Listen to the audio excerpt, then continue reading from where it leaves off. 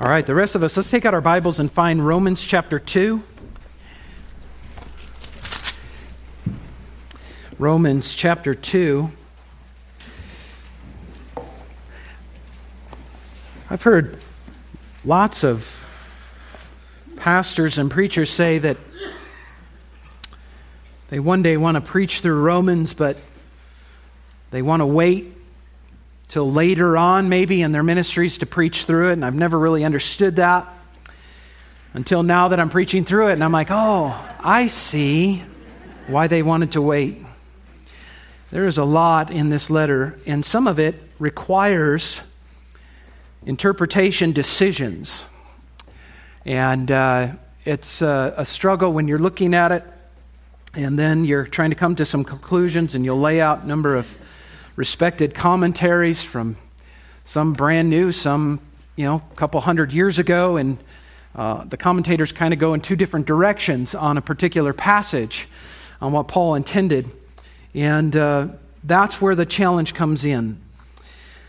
There is such a point in Romans 2 for that, though I don't know that we need to be too concerned about it, and I'll present it this morning in the way that I believe that Paul intended. But even if I'm wrong, I'm right, because what I'll say is true in the rest of the letter, and so it'll be okay. Let's begin reading in verse 1, and I think we'll read the first 24 verses, so let's get started. It says, "Therefore you have no excuse, O man, every one of you who judges. For in passing judgment on another you condemn yourself, because you, the judge, practice the very same things. Now we know that the judgment of God rightly falls on those who practice such things. Do you suppose, O man, you who judge those who practice such things and yet do them yourself, that you will escape the judgment of God? Or do you presume on the riches of His kindness and forbearance and patience, not knowing that God's kindness is meant to lead you to repentance? But because of your hard and impenitent heart, you are storing up wrath for yourself on the day of wrath, when God's righteous judgment will be revealed. He will render to each one according to his works. To those who by patience and well-doing seek for glory and honor and immortality, He will give eternal life. But for those who are self-seeking and do not obey the truth, but obey unrighteousness, there will be wrath and fury. There will be tribulation and distress for every human being who does evil, the Jew first and also the Greek, but glory and honor and peace for everyone who does good, the Jew first and also the Greek, for God shows no partiality. For all who have sinned without the law will also perish without the law, and all who have sinned under the law will be judged by the law. For it is not the hearers of the law who are righteous before God, but the doers of the law who will be justified. For when Gentiles who do not have the law by nature do what the law requires, they are a law to themselves. Even though they do not have the law, they show that the work of the law is written on their hearts, while their conscience also bears witness, and their conflicting thoughts accuse or even excuse them on that day when, according to my gospel, God judges the secrets of men by Christ Jesus. But if you call yourself a Jew and rely on the law and boast in God and know His will and approve what is excellent because you are instructed from the law, and if you are sure that you yourself are a guide to the blind, a light to those who are in darkness, an instructor of the foolish, a teacher of children, having in the law the embodiment of knowledge and truth, you then who teach others, do you not teach yourself? While you preach against stealing, do you steal? You so say one must not commit adultery. Do you commit adultery? You who abhor idols, do you rob temples? You who boast in the law dishonor God by breaking the law. For as it is written, the name of God is blasphemed among the Gentiles because of you. Let's just pause and ask God's blessing on His word preached.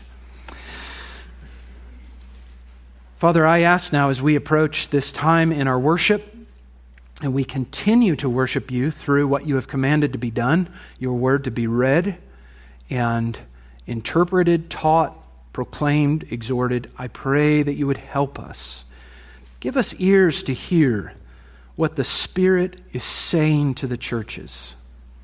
Give us hearts to comprehend spiritual truths.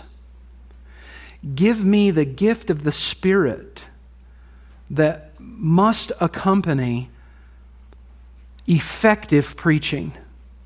I pray for that now, so that what I say does not fall on deaf ears, and what I say is in accordance with the truth of your word, and that it would come with the Spirit's power to illuminate and encourage and rebuke and warn and direct to faith in Jesus. I ask this in His name.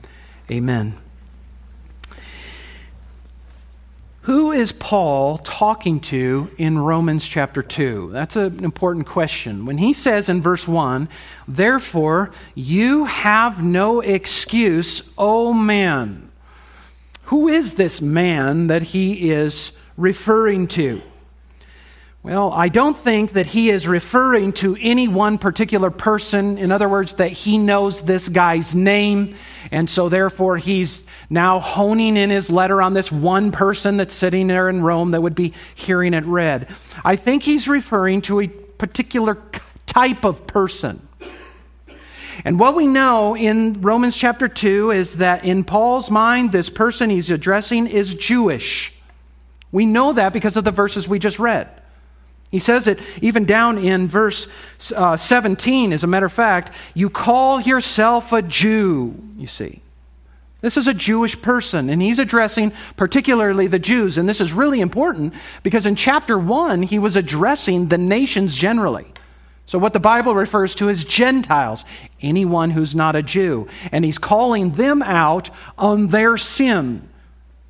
And then in chapter 2, he's honing in on Jewish people, this particular type of Jew, that is, who is standing there with arms folded as they hear Romans 1 in this indictment against the nations, and he's applauding Paul because he believes, yes, God's judgment rightly falls on those dirty sinners out there, you see. And this Jew is a self-righteous, judgmental Jew. As we looked at last week, and we'll look at just one more thing in a few minutes because it leads us into where we're going. He is looking on the world with disdain, sinners with contempt.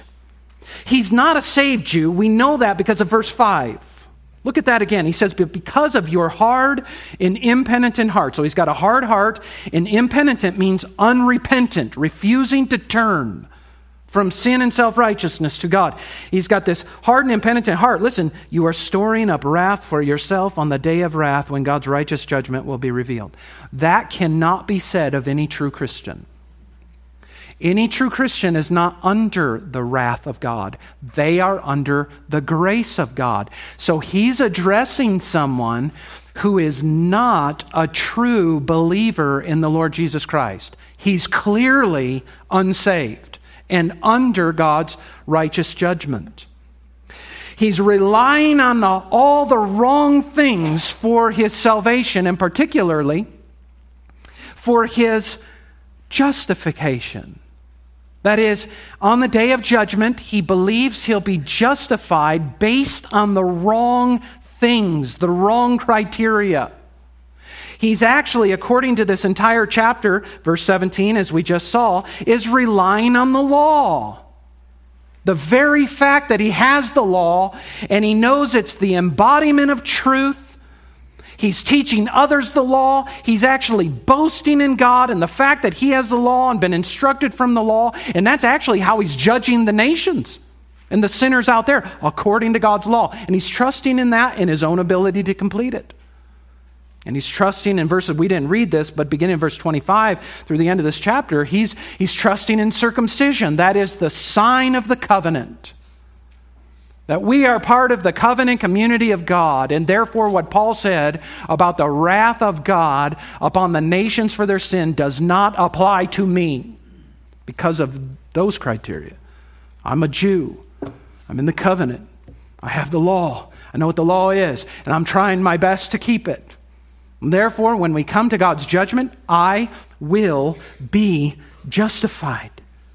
And notice this in verse 13. It's the first time that idea of justification comes into play. And I want to talk about it just for a moment because it's where we're all headed in Paul's letter to the Romans here. In verse 13, he says, "It is not the hearers of the law who are righteous before God, but the doers of the law who will be in the future justified before God at the judgment."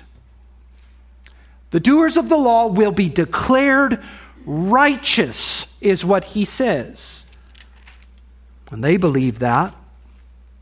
And that's why they are trying to obey the law so that on that day of judgment, God will look at what they've done and say, "I declare you righteous." That word justification is directly connected to the word righteousness, is directly connected to the word justified. It has the idea in the verbal form, as we see right there in verse 13, to declare someone righteous, to be found in the right, catch this, free of charges. So what Paul is doing, remember in these first 3 chapters, is he's bringing charges against people. The charge essentially is you're a sinner. You're breaking God's law. And you need to be justified. How does that happen if you're a lawbreaker?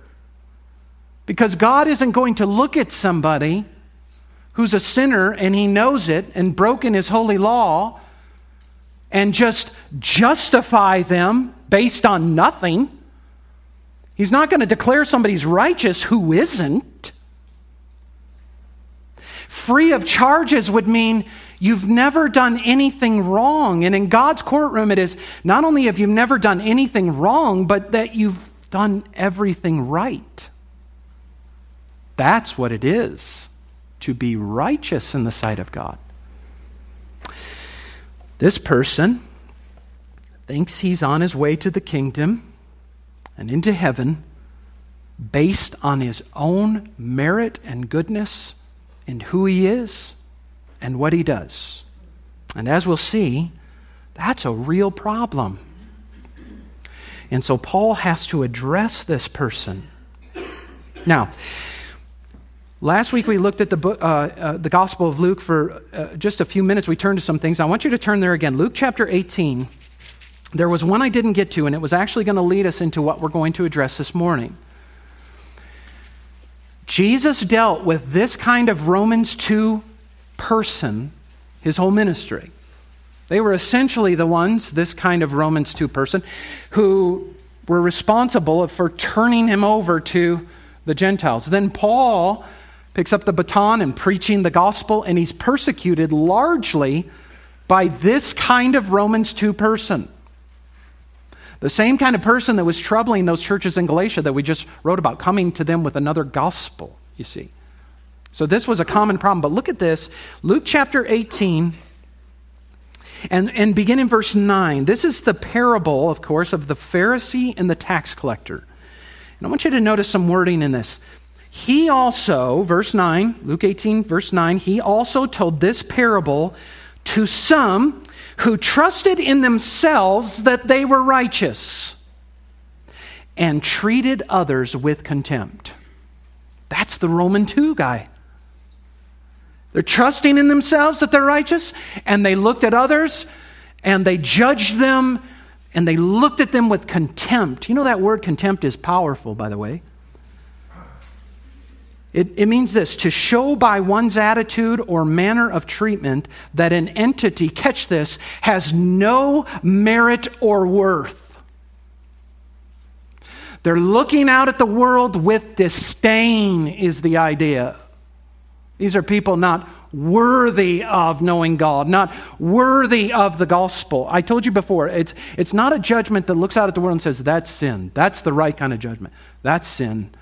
But it's a judgment that says they're condemned, they're guilty, they have no hope, and no hope of the gospel is coming from them at all. And it's actually mixed with a hatred and disdain because they think themselves so much superior. That's the problem. So Jesus told them this parable. 2 men went up into the temple to pray, one a Pharisee, the other a tax collector. The Pharisee, standing by himself, prayed thus, God, I thank you that I am not like other men, extortioners, unjust, adulterers, or even like this tax collector. In other words, friends, as this person was listening to Paul's letter read in chapter 1, in his mind he's praying and he's thanking God that he's not like all those people in Romans 1. Right? That's what he's doing. Thank you that I'm not like all these people Paul just listed in Romans 1. And then he lists a couple things on his resume to display his works before God, laying his works out before God for his justification. I fast twice a week. I give tithes of all that I get. But in contrast to that, Jesus taught, the tax collector, standing far off, would not even lift up his eyes to heaven, but beat his breast, saying, God, be merciful to me, a sinner. And Jesus said, I tell you, this man went down to his house, and there's our word, right? Justified, rather than the other. For everyone who exalts himself will be humbled, but the one who humbles himself will be exalted. In other words, the person who reads Romans 1, and frankly Romans 2, and Romans 3, and says, that's me, and sings like we just did this morning, have mercy on me. I am unrighteous. I am a sinner to the core. That person confessing that is justified. That's where Paul is leading, and we have to keep it in mind. This is the kind of person he has in mind. And it is interesting, back in Romans 2, just think about this as you're going back to Romans 2. This was Paul, was it not? Remember when we talked about the intro to Paul's letter to the Romans? This is who he was. That's why he can spend a whole chapter just dealing with people like him. Oh, I know what you're thinking, says Paul, because I was you. I know exactly what you're thinking right now. And Paul, as a matter of fact, in Romans chapter 10, I love this.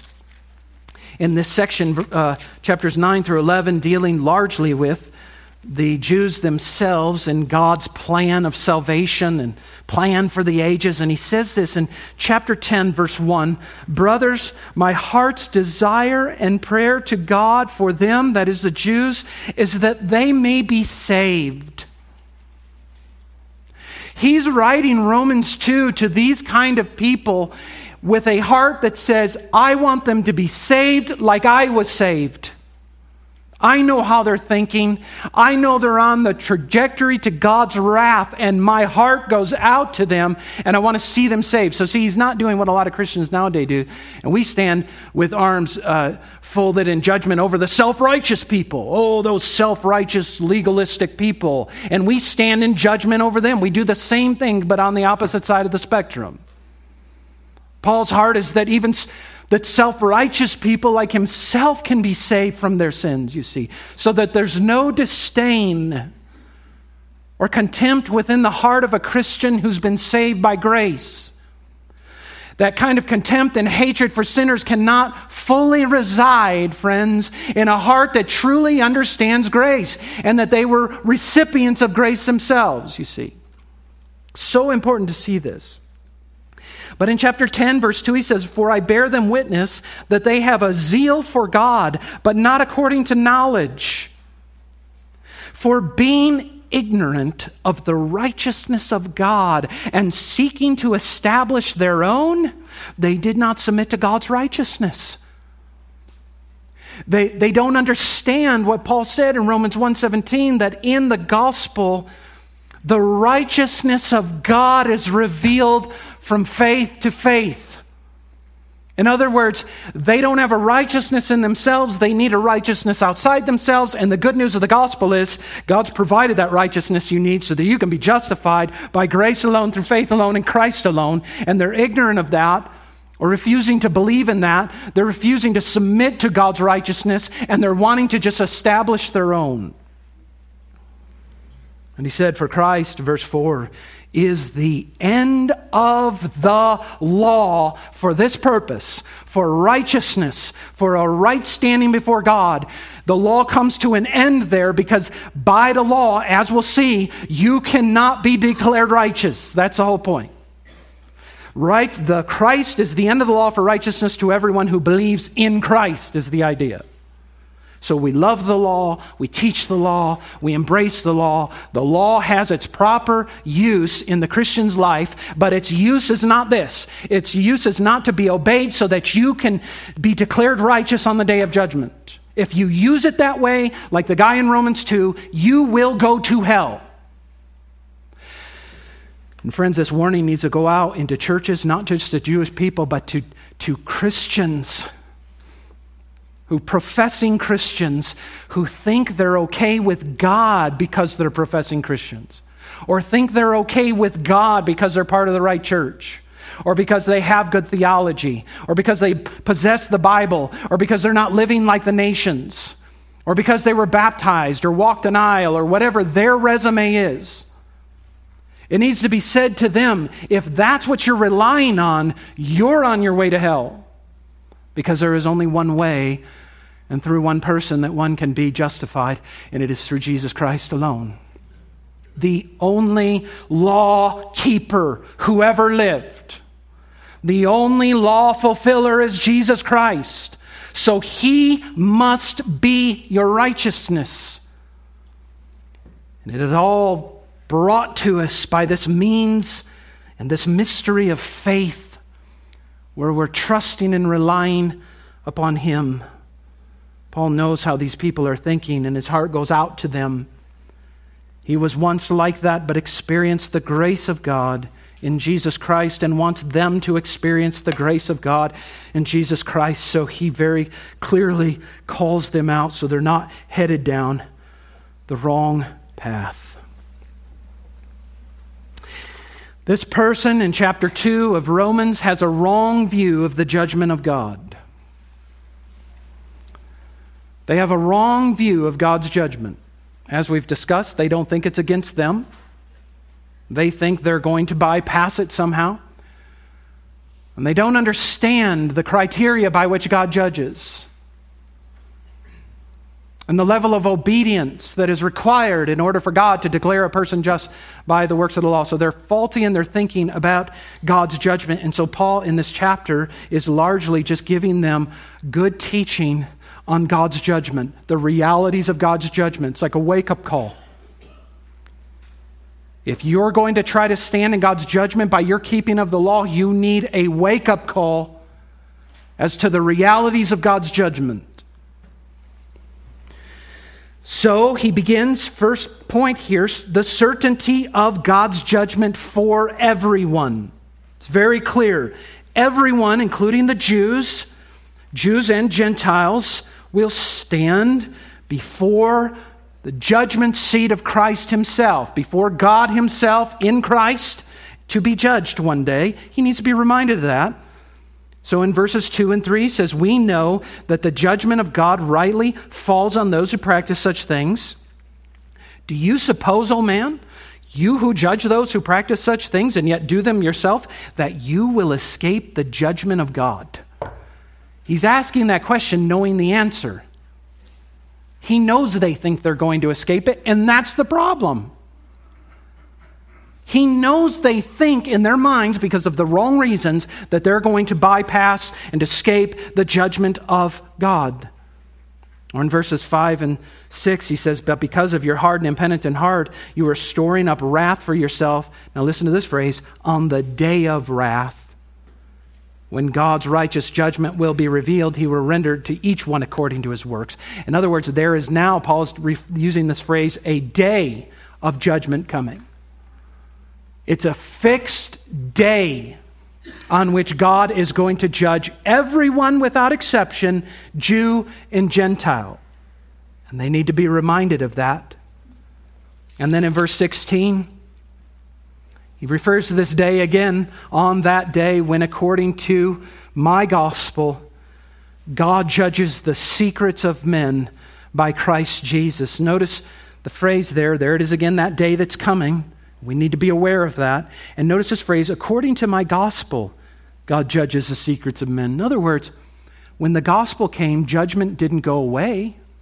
You know, there are some people, some Christians, well-intentioned, I hope, but they're afraid to talk about the judgment of God, as though somehow in the New Testament with the gospel, it just went away somewhere. Don't be afraid of God's judgment anymore. That's not gospel, that's Old Testament, right? And that's why some people, they'll take their Bible and they divide up and say, I don't really like the Old Testament because it's just so, angry, and there's fire and brimstone, and it just doesn't seem like gospel. Well, now that the gospel, we can get rid of all that, right? And the answer is wrong. Paul says, according to my gospel, there's a day of judgment coming, and every single person is going to stand in judgment before God. That's what the gospel teaches, you know. And the good news is how you're justified in the judgment, how you're saved from that day of wrath to come. That's what the gospel teaches. There's a certainty of God's judgment for everyone. It is certain. What's so cool, when we studied in Matthew chapter 25, remember the Olivet Discourse? And Jesus is talking about when he returns. Remember, he's preparing his disciples for that inner Advent age, and then the day he returns, he says this, when the Son of Man comes in his glory, and all the angels with him, then he will sit on his glorious throne. Before him will be gathered all the nations, and he will separate people one from another as a shepherd separates the sheep from the goats. It is through Jesus Christ, chapter 2, verse 16 of Romans says that God judges the secrets of men by Christ Jesus. That in God's plan, he has established it so that the incarnate Christ is the one before whom all, Jew and Gentile, must pass in order to get into the kingdom. And Jesus himself says, when that day comes, I'm going to separate people into two categories. And that leads me to this next point in Romans 2. We had the certainty of God's judgment for everyone, and then the conclusions of God's judgment. There are only two possible conclusions on the day of judgment for you and me. There's only two. He says in verses 6 and 7, he will render to each one according to his works, to those who by patience and well-doing seek for glory and honor and immortality, he will give eternal life. Verse 10, glory and honor and peace for everyone who does good, the Jew first and also the Greek. So look at those words, glory, honor, peace, eternal life. Those sound really good, don't they? That's what we want. Because on the other hand, the other possible conclusion on the day in judgment for you or for me is in verses 8 and 9. For those who are self-seeking and do not obey the truth, but obey unrighteousness, there will be wrath and fury. There will be tribulation and distress for every human being who does evil, the Jew first and also the Greek. So it doesn't matter who you are, there's only one of two possible outcomes, either eternal life and glory and honor and peace, or there is eternal wrath and fury and tribulation and distress. In other words, eternal misery forever and ever. And that lines up exactly with what Jesus taught in Matthew 25, right? Remember when he separated people into two categories? Sheep and goats. And it did not matter if you were Jew or Gentile. You're in one of those two categories. And he put the sheep on his right hand, and he said, now you go into the kingdom prepared for you from before the foundation of the world. They go into eternal life. And he said to those on his left, to the goats, they go into eternal punishment. Which leads to this very obvious question. Exactly what Paul wants you to start thinking, exactly what he wanted the church at Rome to start thinking, exactly what he wanted the Jews of Romans 2 to start thinking, to ask this question. What is my eternal destiny? Where am I headed? How can I be right with God? By what means? By what way? What must I do to be justified so that I can go into eternal life and glory and honor and peace and avoid this terrifying thought of eternal wrath and fury and tribulation and distress, eternal misery? You know, it's good and right for a human to be thinking like that and to be asking that question. I want to make sure I'm right with God.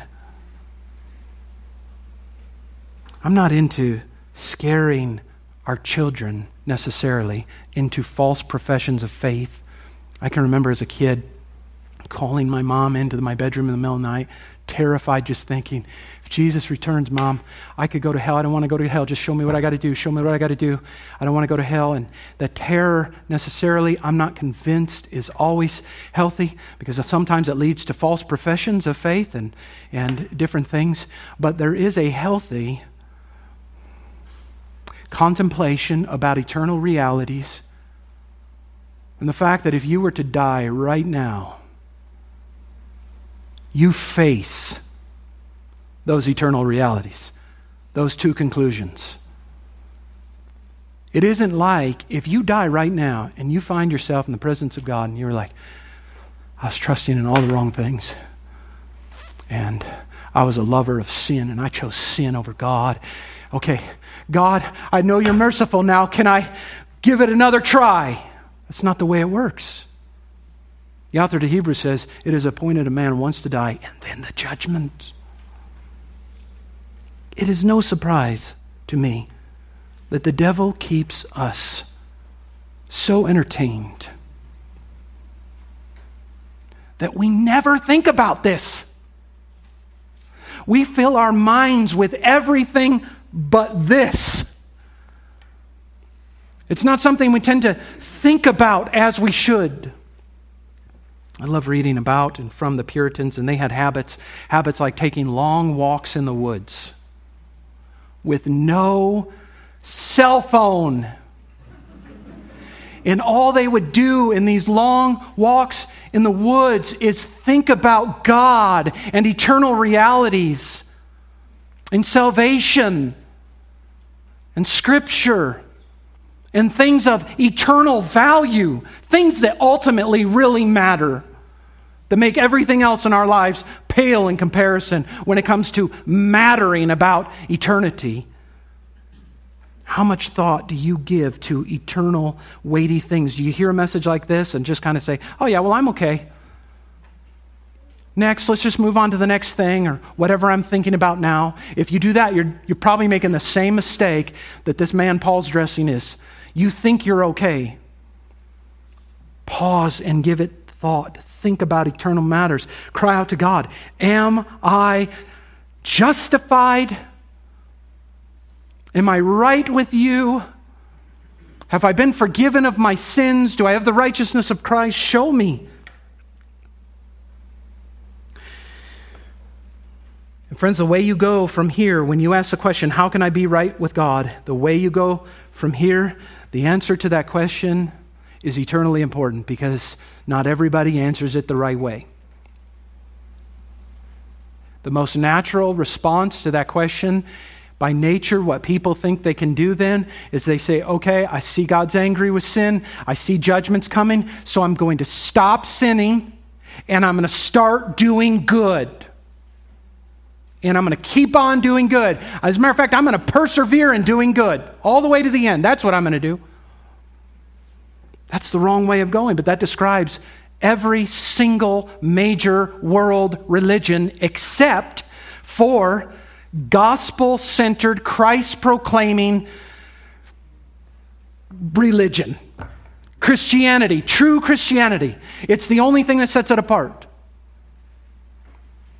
Every other major world religion, including offshoots of Christianity, like Roman Catholicism, and Jehovah's Witness and Mormonism, but it's the same in Islam and Buddhism and Hinduism or anything else. It's all based on what I do. And if I do enough good things, it turns out for me in the end. That's the wrong direction. Paul's trying to level that. And so he lays out the law in verses 6 through 11. You want to live according to the law? Let me lay down the law for you so that you understand how this works. I need to remind you how the law works. He will render to each one according to his works now. On the one hand, here it is, to those who by patience in well-doing, that is endurance, who endurance in well-doing seek or are seeking continuously for glory and honor and immortality, he will, you could even put it this way, award them with eternal life. Or in verse 10, but glory and honor and peace for everyone, catch this important phrase as compared to Romans 3, who does good. The Jew first, and also the Greek. That's how the law works. Do this, do it perfectly and continually, and you will be blessed in your doing. Obey the law, and God will see you've done that, and he will award you with eternal life. That's the one way. On the other hand, those who are self-seeking, verse 8, and do not obey the truth, but obey unrighteousness, there will be wrath and fury. Self-seeking is an interesting word. Having, I think, in this context, the implication that what they're doing, they're not doing necessarily for God or for others. That would be in keeping with the law. In other words, love the Lord your God with all your heart, soul, strength, and mind, and love your neighbor as yourself. That'd be good, but they're doing what they're doing for self-seeking motives. They're not obeying the truth. They're obeying righteousness. And for them, it's wrath and fury, tribulation and distress for every human being, verse 9, who does evil. The Jew first and also for the Greek. Verse 12, anyone who has sinned without the law will also perish with the law, and all who have sinned under the law will be judged by the law. That's how it works. Criteria of God's judgment is his righteousness and his law. You'll notice in verse 6, he says, he, that is God, will render each one according to his works. There you have the works, but notice that pronoun beginning that sentence, he, that is God himself, is the judge, remember? Because the problem the Romans 2 person was having, and the problem a lot of people have, is this, that they think God's going to judge them by their standards and not his. So, because in their minds, they're not that bad. And I mean, when they look out at the lost world, they're like, I'm certainly not as bad as them. I look out at Romans 1, I mean, I know I do some things wrong sometimes, but come on. See, they made the mistake of thinking that God is like themselves. They think God is like them, you see. That's a tragic error. They will be held according to the standard of the law. And he says in verses 12 through 16 that it doesn't matter if they're Jew or Gentile. The Jews who have the law will be judged by the law. And the Christians in America who have the Bible will be judged by the Bible. And so it works like this. He's going to render according to each their works. So he's going to look at your works in comparison to his written word. How'd you do? Did you measure up? Did you fail in any way? On the other hand, he talks about in these verses 12 through 16, there are those throughout history and even now who do not have the Bible in their possession.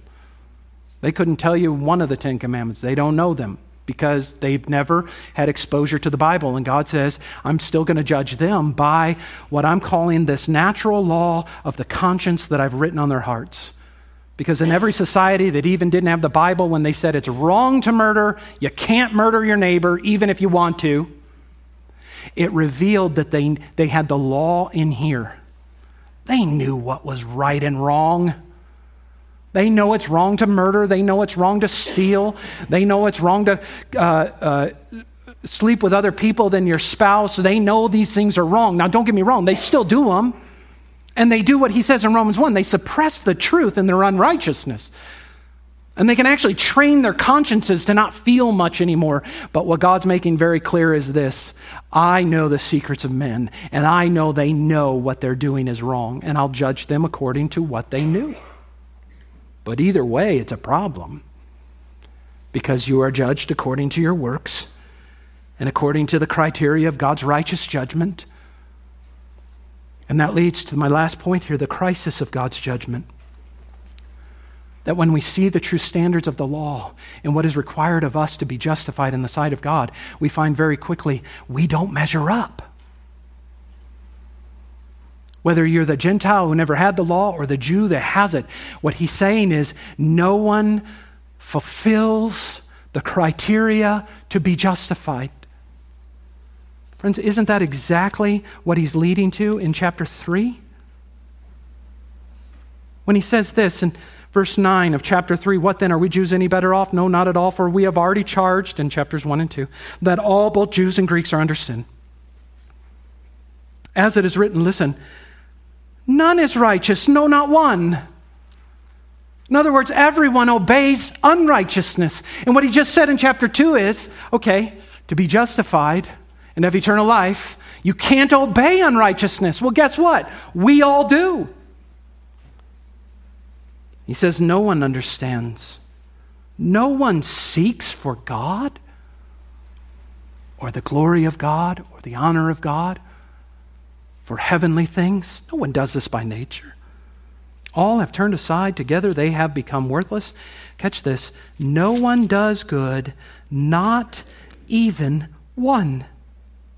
And yet he said in chapter 2, verse 10, but glory and honor and peace for everyone who does good, the Jew first and the Greek. Who does good? Who does good by nature? No one does this. So the criteria he sets in chapter 2, by nature, no one fulfills. And that presents the crisis. How then can we be declared righteous on the judgment day? How can we be saved? Chapter 3,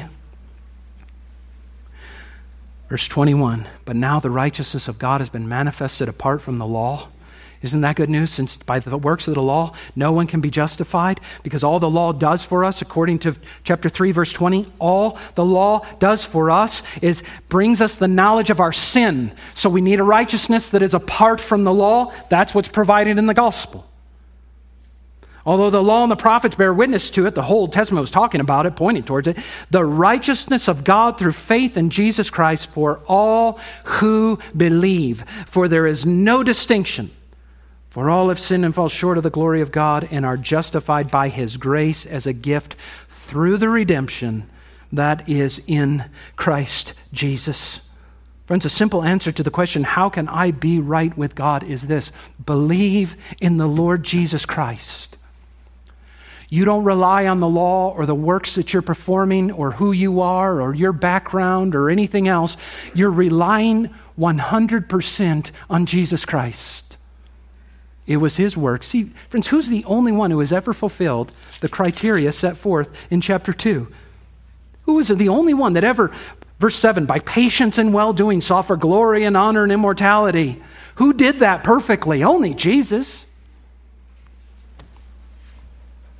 Who sought for glory and honor and peace? Who did good always from his heart, with no self-seeking, no selfish motive, just always did good? The Lord Jesus Christ. The good news of the gospel is he went to the cross, paid for all your wrongdoing, all your sin, took your sin, my sin, upon himself, bore it all, and then rose again the third day. And now when you trust in him, you get forgiven of your sins and you get his righteousness. Because remember what I told you, God isn't going to declare anybody righteous who isn't righteous. But friends, in Christ, you have the righteousness of Christ. So the justification isn't fake or pretend. It's real. Because Christ for you fulfilled all of the requirements for a human being to be right with God, fulfilled all of the righteous requirements of the law. He earned eternal life for you and for me. And now when you trust in him, you receive it from him by grace alone. There is a righteousness that is apart from the law, a righteousness that has been fulfilled for us, and his name is Jesus.